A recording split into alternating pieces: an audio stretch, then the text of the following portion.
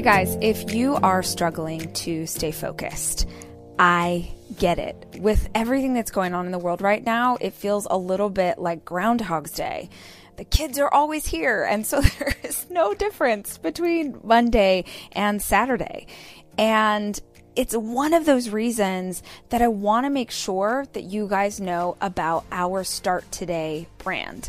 Start Today began with my Start Today journal. Several years ago, I came up with this product for myself that would help me to practice gratitude and to make sure that my goals were crystal clear in my mind as part of my morning routine. At the beginning of this year, I launched my Priority Planner, which was a way for you to take the biggest goal in your life and break it down into bite-sized pieces so that you could actually start to make traction. So if you have not checked them out yet, oh my gosh, go to starttoday.com and check out our newest line available in Target stores all over the US and of course at target.com.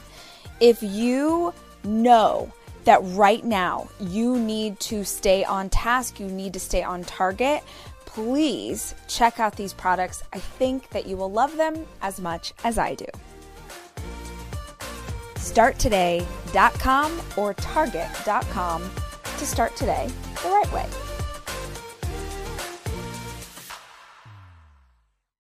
Hey guys, if you can even believe it, our documentary is coming back to a theater near you. Babe, where's it going to be?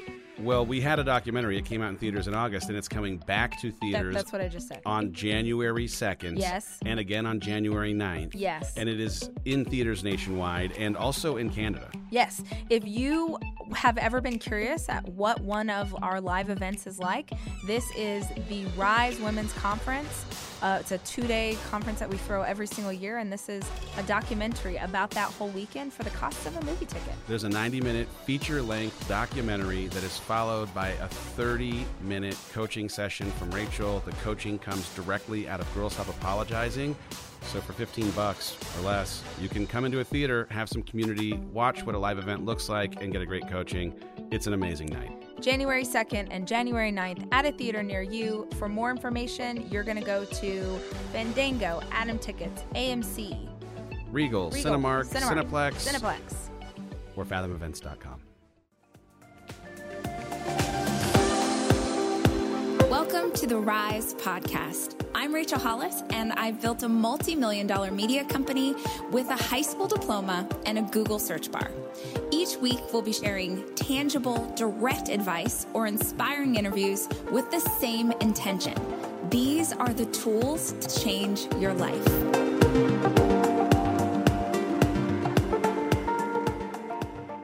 Have you ever thought about building a business that wouldn't just make money, it would also help people?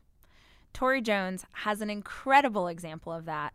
The company that she's built helps to fund artisans in Guatemala. Their work is stunning, and I personally carried one of their purses for a year and a half, so I know all about it. This is an incredible journey into what it means to build a business you believe in. Hey, sister, thank you so much for joining me today on the Rise podcast. I'm thrilled to have you here because I have been lucky enough to carry your gorgeous work around with me in life, and now we get to hear the story in real time. So will you tell listeners who you are, what you do, and how you got there? Hey, Rachel, thanks so much for having me. My name's Tory Jones. I'm 32 years old, and I'm the founder of eShell Triangle. For those of you who don't know what eShell Triangle is, we're an ethically minded apparel company. We produce all of our goods in Guatemala, and we also have our offices and shop here in Redlands, California. My mission with starting this company was to create a brand that's also ethical and also sustainable. So my little personal motto is support people, fight the machine. Nice. And that's because so many products have gone to machine made. So, and we do a lot of work. All of our weavings are hand woven on a backstrap loom, which is the traditional style of weaving in Guatemala and other Latin American countries. And in order to make this sustainable for the indigenous people and to continue, this art form that is so closely tied to their cultural history, we have to only utilize handmade weavings. Because if people go to the machine-made weavings, you're losing that history and that culture, and it's not going to be passed on to the next generation. So tell me, why Guatemala? How did this all get started? Oh, well, that's an easy one right there. My grandma moved to Guatemala when I was little, so about 3 decades ago. Yeah, so she moved down there, which is kind of wild when I think about it now, because there was, not computers or cell phones or anything like that. She'd walk to the phone company once a week to call back to her parents in California and tell them she's okay. Now she kind of just travels all over, and just spends part of her time in Guatemala now. So I grew up with that place in my life since I was a young child, going down there, visiting people. We were able to have some friends from Guatemala come and stay with us when we were kids. So it was a very big part of my life. And once I started going down there, it just felt right. It felt like I was home. Like these people are my people, and this place is my heart's home. And did you have a background in fashion or this industry? So you had this love for the country and the culture, but how did that lead you to the business that you're in? Yeah, so I did not. I went to the University of Redlands, go Bulldogs, and my my education is in psychology and education, and so it's not in fashion at all. And actually, before I started this, I used to teach inmates in prison, so completely different field. Oh my gosh, that's crazy. Yeah, which I love. Like I loved Yeah, that. that's such important work. Oh yeah, it's if I hadn't started this business, I would have stayed there. That was my career, and I loved it. Like I loved working with inmates. It really, I felt like the Lord just cracked open my heart for people that I didn't know I could love, and I did. And so it was a really big blessing, and it was an amazing experience. But it was also hard to, like any mom knows, I think I had 3 daughters by the time I started the company and left the prison. And so it was that kind of work. The prison work, working with inmates, is really great, but it's also very draining. So a lot of times I felt like I was giving every good part of myself that I had to my inmates, and I didn't have anything left for my own kids. So as the time I was at the prison working, and then going down to Guatemala a lot and visiting. And I had started supporting some kids down there in their education, because it's not like, in the States, you can't just go to public school and it's paid for. That opportunity is not given to everyone freely. You have to pay for your books, you have to pay for your supplies, you have to pay for a uniform, and a lot of people can't afford that. And once you get to a certain age, if you're able to work, then a lot of families will have you stop school and start working and help supporting the family. And you can't blame them. They need the income, but they also need an education. So I had started supporting a child, Jose Mario, actually. My grandma actually was friends with his grandma years ago. She worked for my grandma, and they became really close. His grandma actually even spent like 3 months with us when I was a little kid here in California. So we've known their family for 3 generations, and very close with them. And one time I was visiting on a trip with my grandma, and we were at their house. I want to call it a house, dirt floors, no bathroom, no running water, but we're still there visiting, and they're serving us a meal. And I was talking to him, and he was so bright. I think he was probably like 10 at the time, maybe 11. Really bright. He was starting to learn English, and he started telling me a story about how when he grows up, he wants to become an architect because he wants to be able to build his mom a real home, because she's never had one before. Wow. And I was like, okay, well, I will make you a deal. If you stay in school, I will pay for you to go to school. So right then I was like, well, that's it. I gotta send this kid to school. I have children of my own. I understand how it is. And hey, I was still paying off my own student loans, but I saw the importance that education can give someone, not only a child, but I saw that when I worked with inmates also. Education is freedom, and it can come in many forms. And if I can help, I'm going to. So I was still working at the prison. I started sending money down every month for him to go to school, and not only him, Jose Mario, but also his younger siblings. And so they were able to go to school. And after doing this for a little while, I started feeling maybe like a little bit of a feeling of discontent, I think, when I was at work, and also wondering like, okay, I'm sending money down to these people, but really, what could I be doing in Guatemala to create the funds there? It just seemed like it would make more sense to me, Yeah, something that's more sustainable for sure. Yes, more sustainable. Like, what is that saying? You can give Teach a man to fish. Yes. Absolutely. So I started thinking about that and going over things like, okay, well, what could I do? And that was really the whole mindset was not like, oh, I love bags and accessories, which I do. But that wasn't the first thought. The first thought in my head was, okay, who do I know that I can connect with? What can we make? And how can we utilize, what we have available to us?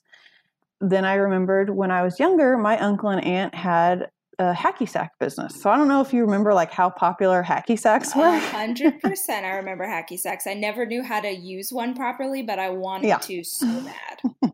Yeah. So my uncle and aunt and my cousins, they had a business like 20 years ago called Guata Bags.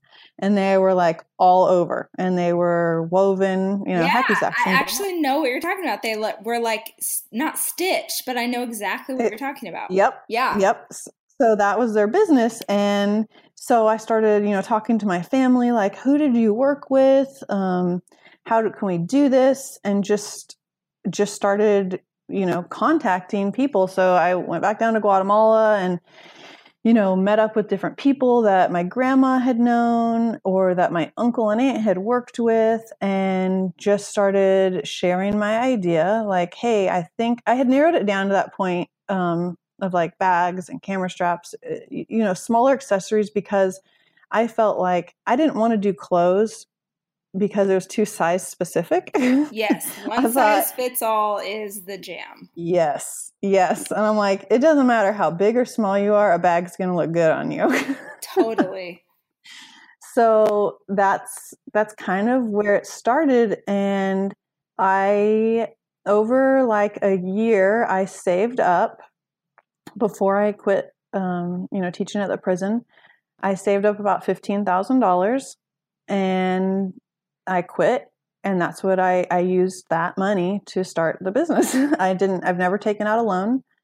I've never done anything. My mindset was I need to keep my costs low, and I want to start off utilizing the money that I've saved. I never want to go in debt for something, and just grow with the business, because whenever anybody's too big to fail, that's when you fail. Mm-hmm. So I thought, I wasn't going to go get loans. I wasn't going to get a big store right away. I started out in my garage, spent the $15,000 on leather and weavings and paying all of our workers and import fees and hiring an attorney to set up my LLC and get everything right. And then just slowly grew with it. Y'all, we are doing a community-wide challenge, and it's totally free, and I am challenging you to join us. It's called Next 90 Days, as in, how can we be intentional, thoughtful leaders for the next 90 days? We're going to need our community. We're going to need accountability more than ever. So I want you to head over to theholliscode.com/next90. That's theholliscode.com/NEXT90 and join us.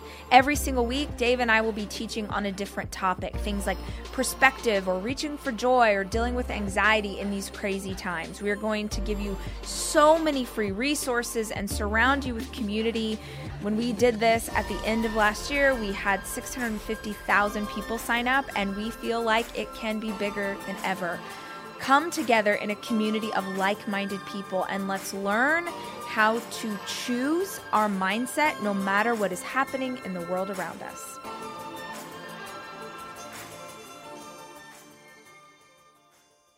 I love that because I am in the same place that you are. Like, I have never taken money. It's all like I would work really hard. I worked multiple jobs to be able to start the business. And I did, events and things that I didn't want to do for years to be able to fund starting the blog and kind of turning it into what I wanted it to be. Now that was so hard, and now it's super popular in this space. Everybody's getting funding and everyone's got venture capital money, and it's like so sexy. And I'm over here like, yeah, but I own 100% of my business. That meant that we couldn't go out and hire 50 employees right away, but we have, we've grown really slowly, but we've grown, and we've done it by our own work and on our own backs. And so it's something I'm really proud of. And I dig hearing that from another entrepreneur, especially a woman. You really just spoke to all of it right there, that once you reach the goals that you've set before yourself, you feel a really great sense of accomplishment knowing like, hey, you know what? I worked my ass off and I did this. And I don't owe a bank, and 50 people don't own part of my company, or however many. It's, it's mine. Absolutely. Like, this is my baby. So what year was this? What year was this when you started? That was 2013. Okay, so you buy all this stuff, you start producing bags. Is it just purses to start with? Purses and camera straps. So we had 3 sizes of bags. We had like a small, medium, and large. And how did you sell them? Like, once you get a product, like, how do you start selling? Well, this is, the great thing. It's like in my garage, right? So we had set up I had gotten a website set up. Like, that's where the money went to. I, paid a business attorney to set everything up legally.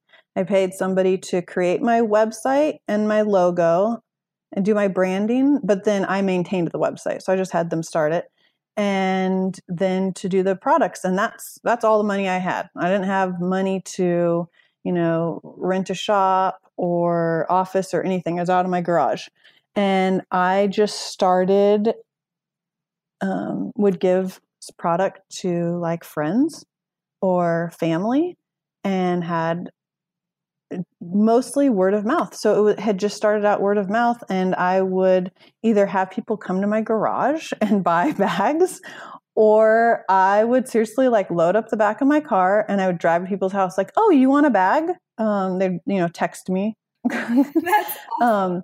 Or call me like, oh, I heard that you sell purses. And I'm like, yeah, where do you live? I'll come bring you some to choose from. Wow. And I just like open up the trunk of my car, and there'd be a spread of bags, and then I would sell it like that. That's awesome. It's when you were first, it's pretty funny. When you were first in that space, like, did you understand about margins? Did you have a good handle on that side of the business? Because I feel like that took me a really long time to understand. It took me a little bit like, oh, I need to, make this much money to actually make money. Yes, exactly. And you learn that after you think you're doing good, and then you realize like, oh, really? I didn't make that much money. Why not? And you don't take into account like, yeah, how much it costs you to make a product, but you don't take into account, for me, for example, shipping, customs fees, import and taxes, and all of these things that you don't really think about when you're coming from a different kind of career or job. And so it took a little while. And so how did you start to sort of gain traction both with who you were selling to and like the word of mouth and how you were selling? Because obviously today you are not still selling them out of the trunk of your car. No, thankfully. Yeah, it was word of mouth and friends and family. And I was like, oh, then I started a website. But then I'm like, well, how do I get people to come to my website? And I remember I did not have an Instagram and I did not have a Facebook, which I'm sure they were around then. I just was not up on that because I'm not cool with technology at all. Which is funny because I have a business that's primarily based online, but I don't handle that part of it. Like we hire people for that. Yeah. You know what? One of the best pieces of advice that anybody ever gave me was like, if you're not good at something, do it as long as you do. But once you can afford it, hire somebody else to do that. Amen.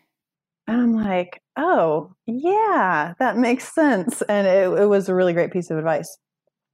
But yeah, so I would say the biggest thing that I had going for me was that I started a business in a community that I grew up in.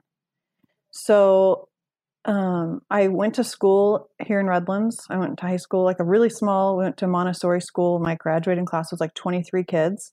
And then I went to the University of Redlands and I lived here. My kids go to school here. And so I'm very closely tied into the community and lots of businesses and other entrepreneurs that are here, that I kind of just went around to some people like, hey, I started this business. Here's some examples of, things that I'm making. Do you like them? Are you interested in them? Do you want to sell them? And right away, I had support. I didn't have one friend that I went to that told me no. I feel like it's important to say too, though, if you guys have never seen Tory's product, it's gorgeous. So that helps. Just for anybody who's listening who are like, oh, that's it. Like, I just need the friends. You do need the friends and you do need the connections and you do need the courage to ask. But she also had a really beautiful product. Because it is. And if you don't follow them on Instagram, you absolutely need to go, just if nothing else, for the gorgeous, gorgeous photos. But you had a product that you believed in. You had a product that had a story. It felt sort of missional, it sounds like to me. Oh, for sure. That was the driving force. That was your why. So you get in some local boutiques. Is that how it started? Well, funny, actually, one of them was just a local boutique. Lady, I gotta say hi, Trisha. She owns these stores called Nectar, and then another one now that's called For Good. And they're all over Southern California. And I had gone to her house because I knew her family, showed her my stuff, and I'm like, hey, can I get this in there? And she was like, yeah, for sure. It's great. And she really gave me some very good pieces of advice, on how maybe a suggestion of maybe what I should change on a product or how I could market it. And that was, that's kind of priceless advice. But like you said, I had already done all the legwork for like a year in creating a product that I felt proud enough to put out there. So I got into her store. And then also I have another friend that I went to high school with, Ryan Burke. He owns ice cream companies and a chocolate company, which doesn't go with bags at all, but they're pretty unique businesses. And he loves to travel, and he was a big supporter of mine when I started. And he let me put my bags on display with my cards in all of his stores. So nobody could buy them there, but they were just seeing them. Cool. Like, oh, wow. It was really awesome. So, they were just sitting there with my cards, and it had my website. It had social media on it. So then people are seeing it in person and then going online, buying, following, connecting. And that was really awesome. So I had that. And then I had another friend that I went to high school with who owns a company, Ame. She has a clothing company, and she contacted me. Was like, hey, I heard what you're doing. This is great. And she had already been around for a couple of years, and she's like, let's do something together. And she started promoting me on her social media. So yeah, it was like work your ass off to create this product that you're proud of, and then ask everybody that you know to help you. I love it. I love it. That's so real. What year was that when it started, when Friends started to pick up versus where we are today? I think that was like about maybe about 4 years ago, 5 years ago. It was like I started the company in 2013, and about by 2014, I didn't really have to, be sticking it in other businesses to just be seen. So it was about a year of that. There was about a year of legwork to create the product, and then about another year before it was a good flow. And how big of a deal was Instagram for you? Was influencers for you? I mean, I feel like that's how I first found out about you years ago, was I started seeing it pop up in my Instagram feed. Mm-hmm. No, yeah, that was huge because as much, I mean, I hate to say it, but I have a love-hate relationship with social media. Like, I love it for business, but for personal, I'm like, I got to get this out of my life. Just because, you start comparing yourself to everyone, and what do they say? That comparison is a thief of joy. Absolutely. And damn, that is true. So I love it. Social media has been wonderful for my business, but for me personally, I'm like, I just need to take a little bit of a step back from that. But business-wise, it's great because when you're first starting out a business and you don't really have like we said, neither of us had borrowed money, right, to start our businesses. When you don't have the funds to do that, you don't really have a lot of money to have a marketing campaign or to hire a firm or anything like that. So having this tool available to us to just reach out to people that have a much larger audience and voice than you, it's priceless. And I've received so much love from that. People genuinely loved our mission and our products, and we're like, yeah, like we would, you have to pay people now, I think, but then, you could just send them a product. Totally. And I would just send products out to people, and not just that they loved the bags and what we were doing, but more importantly, I wanted people to be sharing that really cared about our mission of only making things that are handmade, creating an ethical business, that we actually care about the people that we work with. And I know everyone personally that I work with, and that we really follow through with what we're preaching, Absolutely. What does the business look like today? Different. Well, still, everything is still 100% handmade, but it's not in my garage anymore. Praise the Lord. Yes. Yeah. So we actually have, probably 90% of our sales are online, but we do have a really awesome space here in Redlands. It's an old drive-through dairy that's been redone. So it's super cool. It's an old drive-through dairy. Okay. All right. Yep. Yeah. So it's pretty sweet. All right.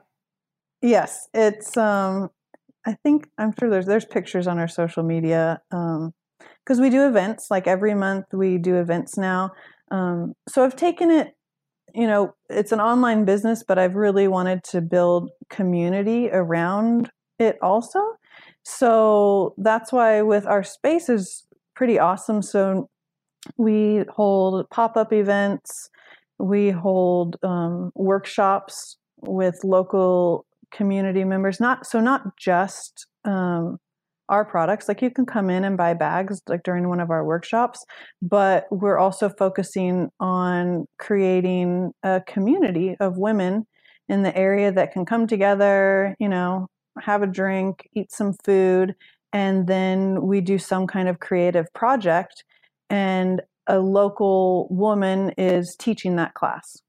So whether it's jewelry design or calligraphy or anything like that, we're building community around each other. And so nothing to do with purses, but it has everything to do with who we are. And so that's something that we've started doing recently. And how big is your team now? Well, here in California, there's 5 of us. So, like I said, keep it small so that I like to keep my overhead low. And so we're here in California, we have 5. And then in Guatemala, we have dozens of weavers and bag makers. So that's really where, as long as we can keep it small on this end, we're really able to keep it sustainable in Guatemala so that our artisans are getting the majority of the money is being kept down in Guatemala, and that was my goal. So they receive all of our makers receive 25% of profits. That's awesome. Mm-hmm. How did you like help to establish those businesses there, or did you just find producers there in Guatemala who could help you get the product that you needed to get? Oh, that's a great question. When we were starting out, I decided that I only want to work with co-ops, and I did not want to be in a factory. So I've committed to never making my own factory and never working in one, because I've seen what they look like down there. I've seen other businesses that claim ethical, and they're not. Yeah. And so I wanted to hold myself accountable to that and be very transparent. Business changes people, money changes people, and I never wanted to put myself in a position to be the person that did that. So I committed to only work with co-ops, and that's what we do. Will you explain to us the difference between a co-op and a factory? Yeah, so I think the easiest way I can say is that a factory is, I'm the boss, and I'm going to create these working conditions, and I'm going to say this is the price that you're getting paid, and and I can set low prices, and then my profit margin goes up, but their way of living doesn't. So getting people coming to me to work for me that might not be as skilled, but they need money. That's the way I view it, and that's the way I've seen factories function in Guatemala and in many countries. Now, the co-ops, and I'll say this also, they're all indigenous co-ops too. So I work out in the highlands and by the lake, so not in any cities, they're in small villages. Got it. They're groups of indigenous people that have come together. They decide what is fair for them to make, and we come to agreement. So we are standing on common ground. That they have a say in, as the artisans, they have a say. Yes. Yeah, that's awesome. Exactly. And it's not, because when it's more one-on-one, me coming into another country telling you how I need something done and how I want it done, it's not a good situation. And I didn't like how I've seen that unfold. And I've seen it happen. With a lot of people that I work with have worked for other companies, and the stories that I've heard are really disheartening, because I've seen other businesses that claim lots of things and don't follow through with it, and nobody knows, nobody's the wiser, because it's happening in a third world country to people that don't have voices. They don't have thousands of followers that are hearing what they're saying. So I thought it was my job to work with these people on common ground and to establish a business that was fair to all of us. And that's what I've been able to do. So with the co-ops, it's a community of people coming together and saying, like, this is how much it costs us to make this weaving, and this is what we think is fair. And then I'm like, and we can negotiate, that's fine, but I'm not taking advantage of anyone. So one of the things that I'm curious about is, what do you think gave you like the nudge that you needed to make change? Because I think a lot of women listening to this right now have ideas, have dreams in their hearts, have a what if I did this? What if I tried that? But you actually did it. And not only did you do it, but you managed to make a sustainable and successful business that serves you and your community and serves the community in Guatemala. So how do you feel like what was the thing? What pushed you over the edge? If someone's just like still nervous and scared, what advice could you offer them? Well, I know it sounds cliche, but what do you have to lose? Oh, girl, they'll tell you like fear, money, respect, like all those things. So what do you say to that? Yeah, a lot of it. And, I was just talking to somebody the other day and I decided that the difference between courage and stupidity is just the outcome. Oh, man, that is so good. That is so good. But it's true. Yes, you're right. I could have quit my stable, well-paying career and I could have started this business and it could have failed. And everybody in my life could have said, well, that was a stupid move. But it didn't. So now everybody in my life says, wow, that was really courageous. Gosh, that's so true. Oh, I love that. I love that. You just have to be willing to fail. Yeah. And you might, but if you keep going, eventually you won't. Dang it.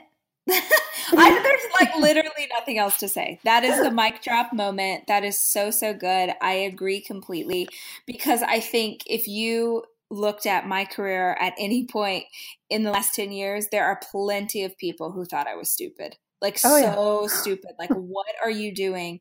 And now suddenly everything's taking off and everyone's paying attention and it's all working. And everyone's like, wow, man, you were a prophet. Like you just saw the writing on the wall. I'm like, no, I just kept going.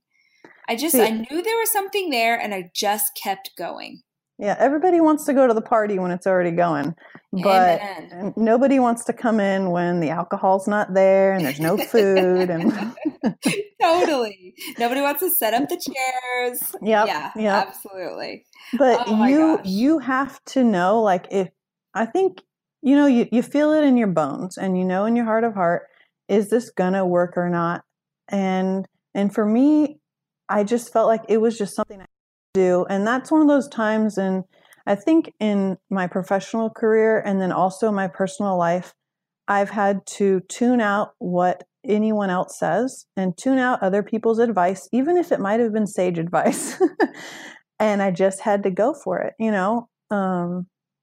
I love it. I love it. I've been through a lot of obstacles, I guess you could say.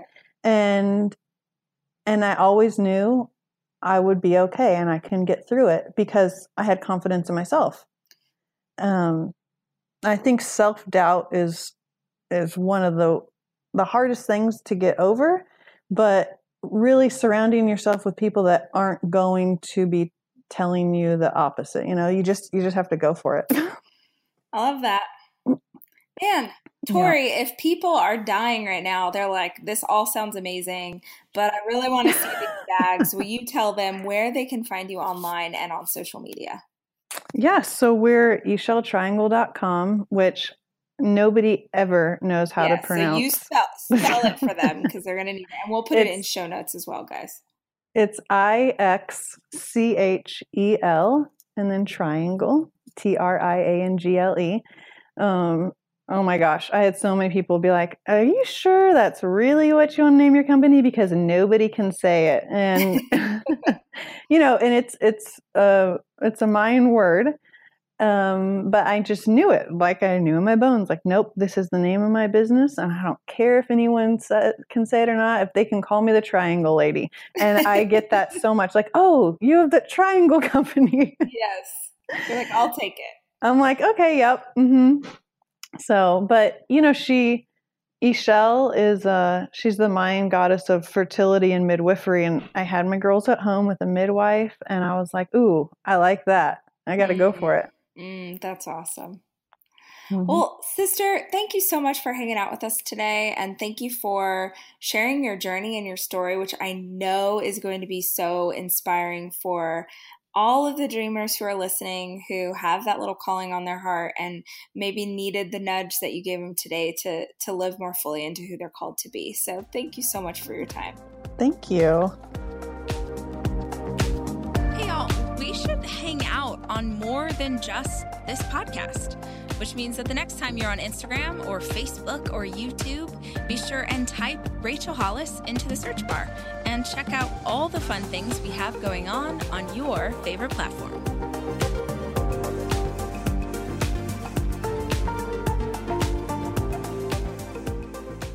Advanced reader copies of Girl Stop Apologizing are officially out in the world, which means for the first time ever, people besides my editor are reading my new book, and I can't wait for you to read it too. I wrote Girl Stop Apologizing because I wanted to give women permission to do just that. Stop apologizing for who you are. Stop apologizing for the dreams and goals and hopes you have for your life. The tagline for this book is a shame-free guide for embracing and achieving your goals.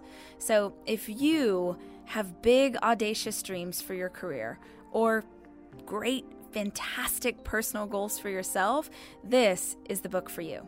It comes out March 12th, and you can pre-order now on Amazon.com.